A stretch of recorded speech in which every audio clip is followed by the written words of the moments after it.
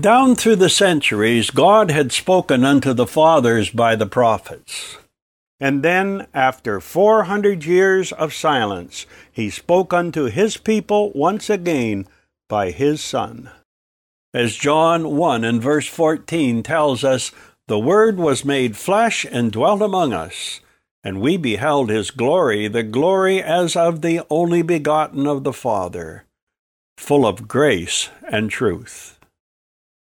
Yes, Jesus Christ is God's ultimate prophet. He is also God's ultimate priest and king. At his first coming, his messiahship was rejected and set aside for a time, but not his high priestly ministry. No, just as the Old Testament priests had been responsible to teach the people, Jesus had proclaimed and explained the Word of God. And just as the Old Testament priests had prayed for the people, so Jesus had prayed for Israel. But the most important responsibility of an Old Testament priest was to offer up sacrifices on the behalf of the people. That evening, as he walked to the Garden of Gethsemane, Jesus was to embark upon this final and essential ministry. Yes, he would offer the ultimate sacrifice, of which all others were only a foreshadowing. As Isaiah 53 and 10 foretold, he would make his soul an offering for sin. And this is where we find him as we begin John chapter 18 and verse 1. When Jesus had spoken these words, that is, the words of his high priestly prayer recorded in chapter 17, he went forth with his disciples over the brook Kidron, where was a garden, into the which he entered and his disciples. If that brook could talk, it would tell you that this wasn't the first time a rejected king of Israel had passed over its waters. Many years ago, King David had crossed this very same brook while fleeing the wrath of his son. But unlike David, the greater son of David was not fleeing. No, he was headed for a very familiar place, a garden where he knew Judas would have no trouble finding him. It was in a garden that Adam plunged the human race into sin. It would be from a garden that the second Adam would go forth to redeem mankind. Yes, it had come full circle. For as in Adam all die, even so in Christ shall all be made alive. 1 Corinthians 15 and 22. Continuing in John chapter 18 and verse 2. And Judas also, which betrayed him, knew the place, for Jesus ofttimes resorted thither with his disciples. This was one of Jesus' favorite places.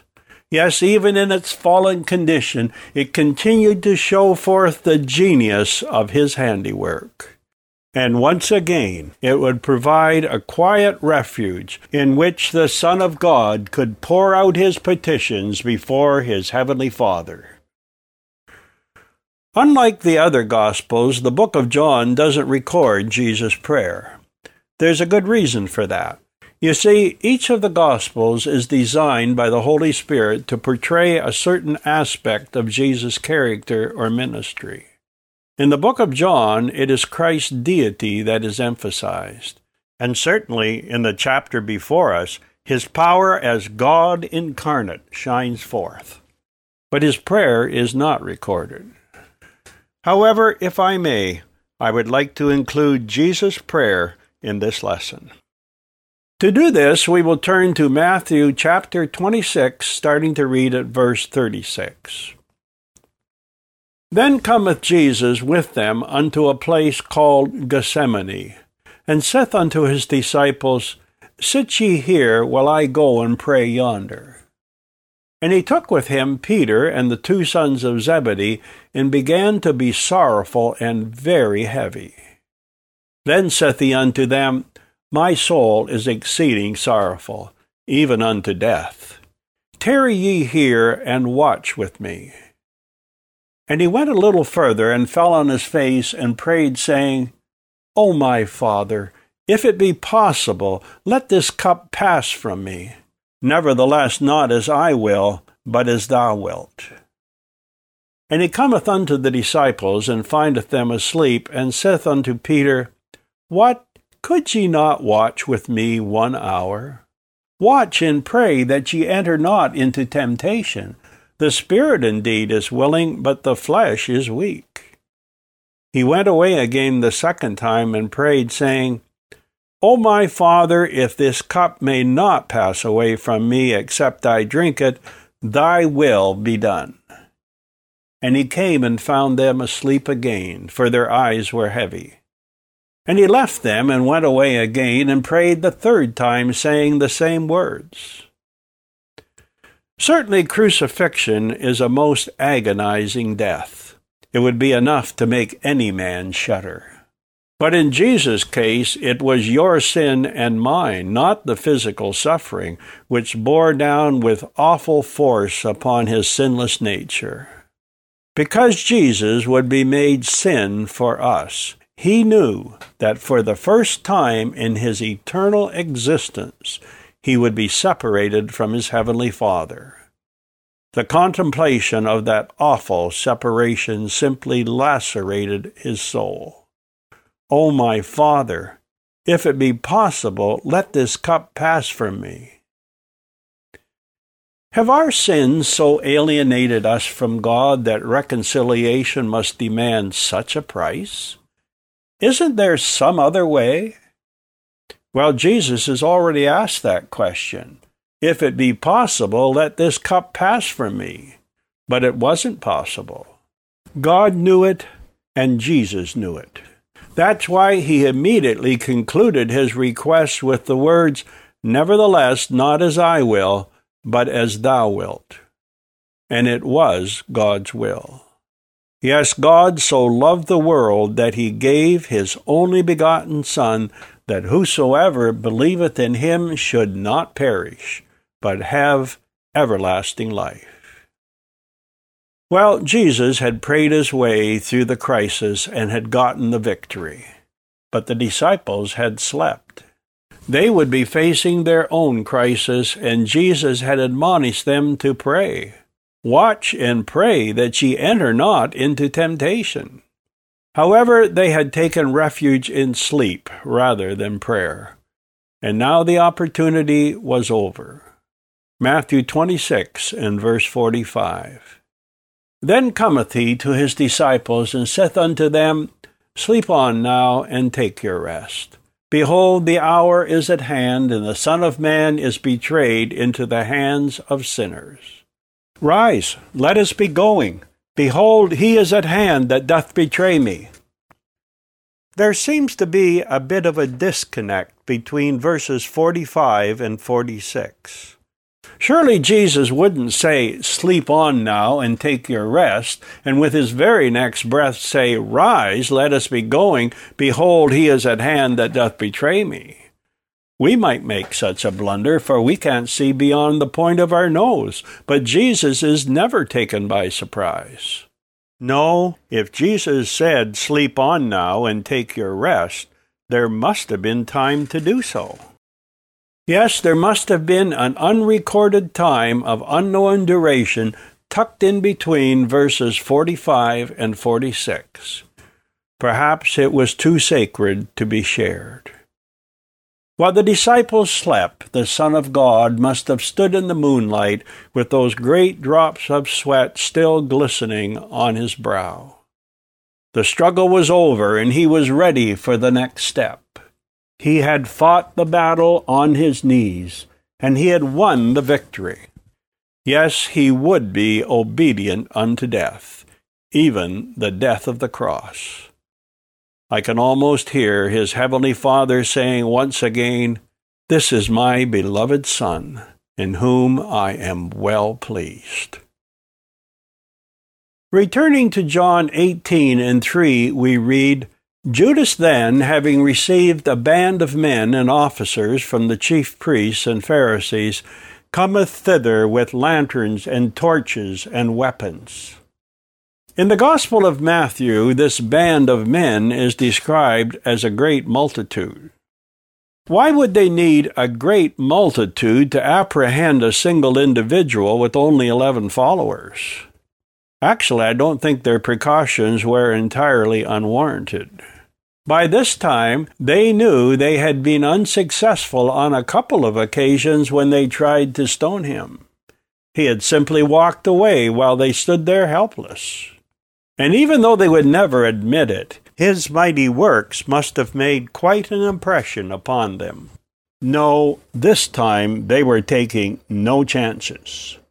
Or were they? If Jesus had actually wanted to oppose them, he had 12 legions of angels at his command. But he had no thought of resisting arrest. And unlike the first Adam, who had hidden himself among the trees of the garden, Jesus had no intention of evading them.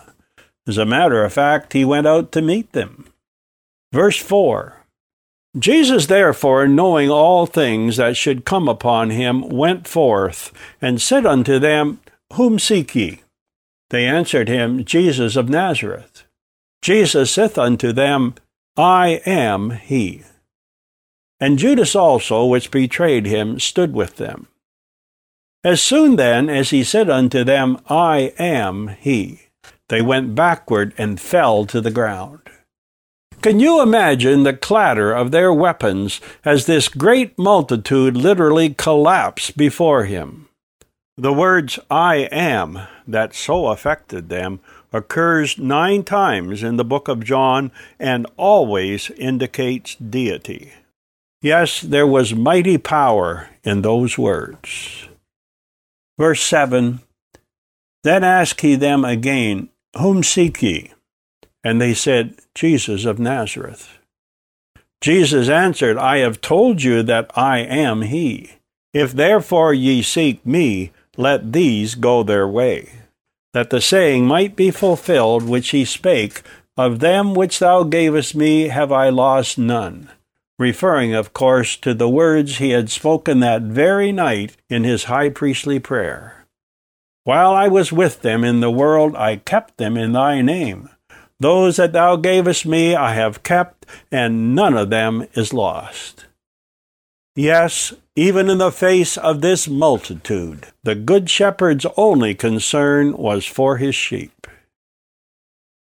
Verse 10, Then Simon Peter, having a sword, drew it, and smote the high priest's servant, and cut off his right ear. The servant's name was Malchus. First of all, I must commend Peter for his bravery, but not for his wisdom. As was often the case, Peter seemed to be completely oblivious to his master's agenda.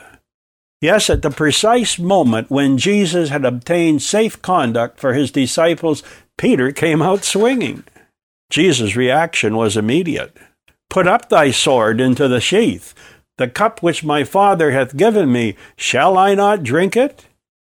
And in Matthew 26:53 and 54, we find him adding these words, Thinkest thou that I cannot now pray my Father, and he shall presently give me more than 12 legions of angels? But how then shall the Scriptures be fulfilled that thus it must be? No, Peter had never been very good at following his master's lead.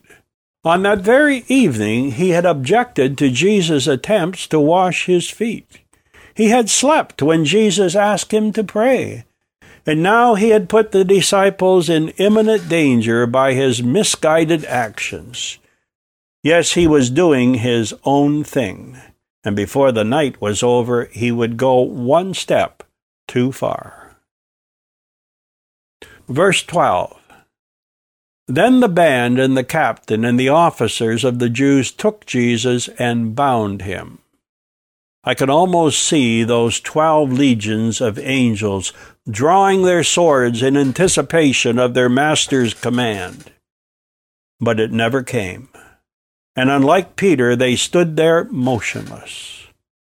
I wonder what their thoughts were as they saw their master roughly bound before their very eyes. In Psalm 118 and verse 27, referring to the brazen altar, we find the words, bind the sacrifice with cords, even unto the horns of the altar. No, it wasn't the ropes which had been tightly knotted around Jesus' wrists which bound him. It was his love to do his Father's will. The cup which my Father hath given me, shall I not drink it? Verse 12. Then the band and the captain and the officers of the Jews took Jesus and bound him, and led him away to Annas first, for he was father-in-law to Caiaphas, which was high priest that same year. Now Caiaphas was he which gave counsel to the Jews that it was expedient that one man should die for the people. First he was taken to Annas for judgment, and then quickly hustled off to the palace of the high priest. No, there was no time to sleep that night. They must do all they could before the sun was up and the populace was awake. Well had Jesus spoken of them when he said, "This is your hour and the power of darkness." And it was also the power of lawlessness. Before they were through, they would break 7 legal points contained in their own rabbinical law. I will only mention one of them because it is so apparent here. In the case of a capital offense, it was required that the trial should only be conducted during the daylight hours. And even then, if the person was found guilty of death, the sentencing must be delayed until the next day. That would leave time for reflection and a possible change of mind. But no, they must rush it through, and there was no possibility of a change of mind. And then we must consider the judges. First of all, Jesus was brought before Annas. Annas wasn't even the high priest, having been removed from that position several years before. However, he was still a considerable force, exercising his influence to his family. For instance, verse 13 tells us that his son-in-law Caiaphas was the high priest that same year. Also, Annas had 5 sons and a grandson who would eventually become the high priest. So you see, it was very much a family affair, and it was also a predetermined affair.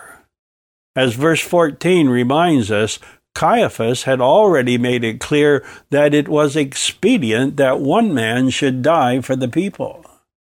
Yes, it was all about expediency, not righteous judgment. The scene now shifts to Peter, who was following the crowd at a safe distance. No doubt he had fled with the rest of the disciples, but then he remembered his promise. "Though all men shall be offended because of thee, yet will I never be offended." Verse 15, And Simon Peter followed Jesus, and so did another disciple. That disciple was known unto the high priest, and went in with Jesus into the palace of the high priest. But Peter stood at the door without. Then went out that other disciple, which was known unto the high priest, and spake unto her which kept the door, and brought in Peter.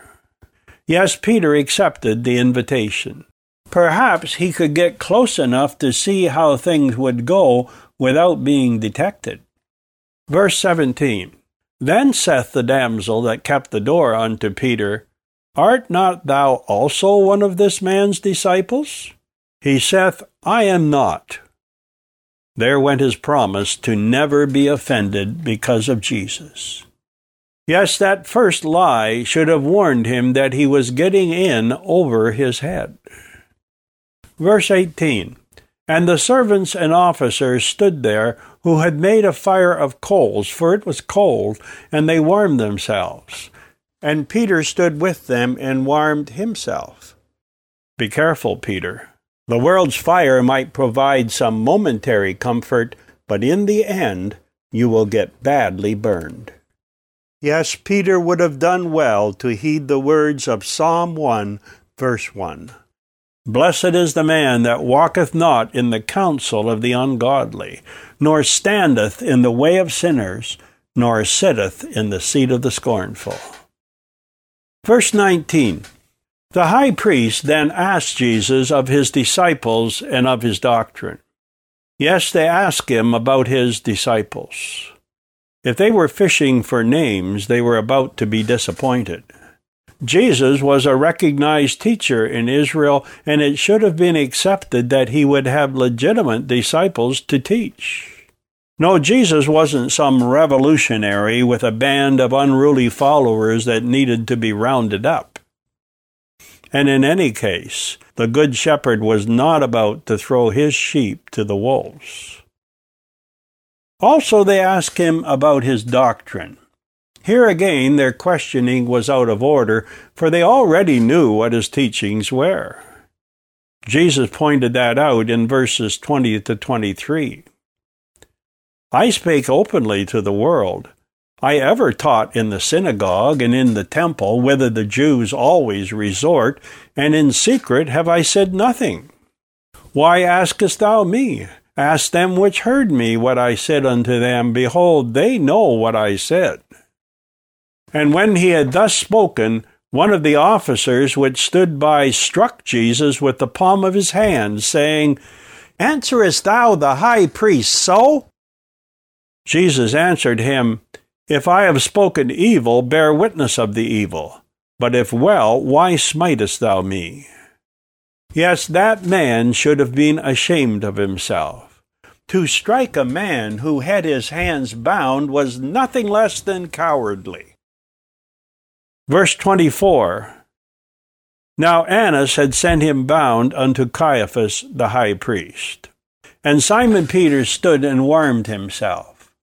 They said therefore unto him, Art not thou also one of his disciples? He denied it and said, I am not. By this time I think the walls were closing in on Peter. No doubt he had been close enough to hear that question about Jesus' disciples, and it must have made him nervous. And no doubt he had also heard that blow and saw Jesus' head snap back with the force of it. And just when he was beginning to panic, someone recognized him. Yes, one of the servants of the high priest, being his kinsman whose ear Peter cut off, saith, Did not I see thee in the garden with him? Peter then denied again, and immediately the cock crew. Poor Peter. He had lied his way into the palace of the high priest, and now he was doing his best to lie his way out. Verse 28, Then led they Jesus from Caiaphas unto the hall of judgment, and it was early. And they themselves went not into the judgment hall, lest they should be defiled, but that they might eat the Passover. In preparation for Passover, they had meticulously removed all leaven from their homes, but apparently not from their hearts. Yes, Jesus' criticism had been well-founded when he said, They strain at a gnat, but swallow a camel. Verse 29, Pilate then went out unto them and said, What accusation bring ye against this man? Surprisingly, Pilate was willing to accommodate their scruples. But in return, their rather foolish remark made it abundantly clear that they considered him to be nothing more than a rubber stamp to endorse their decision. If he were not a malefactor, we would not have delivered him up unto thee. In that very moment, they lost Pilate's cooperation. Verse 31, Take ye him, and judge him according to your law.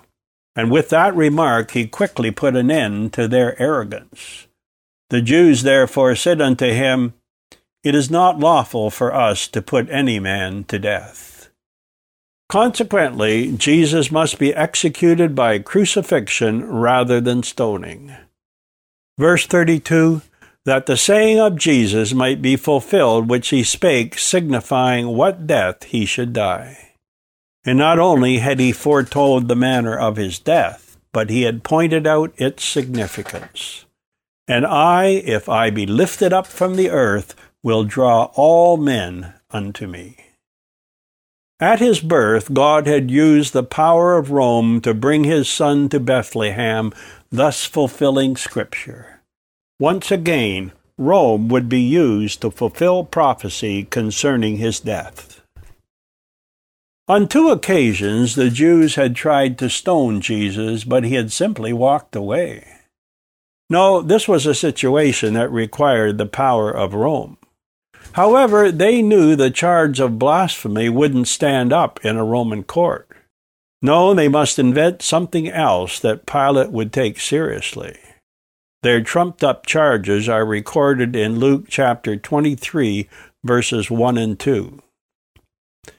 And the whole multitude of them arose and led him unto Pilate. And they began to accuse him, saying, We found this fellow perverting the nation, and forbidding to give tribute to Caesar, saying that he himself is Christ a king. A king of the Jews? Now this was a serious matter. John 18 and 33, Then Pilate entered into the judgment hall again, and called Jesus, and said unto him, Art thou the king of the Jews? On his own, I don't think Pilate would have ever asked such a question. Jesus had been up all night and obviously had been beaten.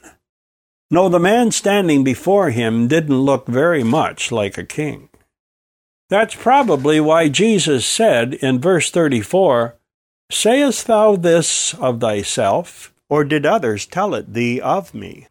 Verse 35, Pilate answered, Am I a Jew? Thine own nation and the chief priests have delivered thee unto me. What hast thou done? Jesus answered, My kingdom is not of this world. If my kingdom were of this world, then would my servants fight that I should not be delivered to the Jews. But now is my kingdom not from hence. That was an excellent piece of reasoning, wasn't it? If Jesus had an army of sufficient force to concern Pilate, he wouldn't have been there in the first place. However, he was a king.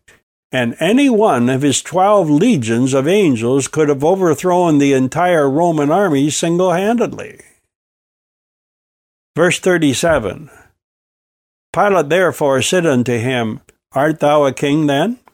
Jesus answered, Thou sayest that I am a king. To this end was I born, and for this cause came I into the world, that I should bear witness unto the truth. Every one that is of the truth heareth my voice. Notice Jesus' careful choice of words. Yes, as the Son of Man, he was born in Bethlehem to become Israel's king. But as the Eternal One, he simply came into the world to bear witness of the truth. Pilate brushed it all off with the words, What is truth? Actually, he had asked a good question, but he didn't wait for an answer. No, his interests were purely political, and by this time he was convinced that this man wasn't any threat to Rome. Verse 38, And when he had said this, he went out again unto the Jews, and saith unto them, I find in him no fault at all. If Pilate had been interested in justice, that would have settled the matter. An innocent man must be released. But instead we find him saying in verse 39, But ye have a custom that I should release unto you one at the Passover. Will ye therefore that I release unto you the King of the Jews? I think he was somewhat concerned by the fact that he was bargaining with an innocent man's life. But he was much more concerned with the possible political repercussions that this situation might have on his career. So he hit upon a plan to avoid his responsibility. Surely, if he gave them a choice between an innocent man and a notorious criminal, they would release Jesus. But he had misjudged his opponents. Verse 40, Then cried they again, saying, Not this man, but Barabbas. Now Barabbas was a robber. I'm sure the Jews were well aware of the fact that Barabbas was a robber. He had repeatedly broken the 8th commandment. And if he were returned to society, no doubt he would continue to plunder the very people they were supposed to protect. However, it was a small price to pay. At least he wouldn't rob them of Moses' seat or threaten their jealously held traditions. Yes, the choice was clear. Not this man, but Barabbas. Now, sin is also a robber. It robs you of your inner peace, your health, and can even rob you of your place in heaven. And in the end, we must all face Pilate's question. Will it be Christ or Barabbas? Heavenly Father, there is so much you have given us in this chapter. First, we have Peter, who was determined to serve his Lord in the power of the flesh. And then we have the religious leaders who were determined to destroy Jesus. Oh, how thankful we are that Jesus Christ was determined to do his Father's will in spite of the cost.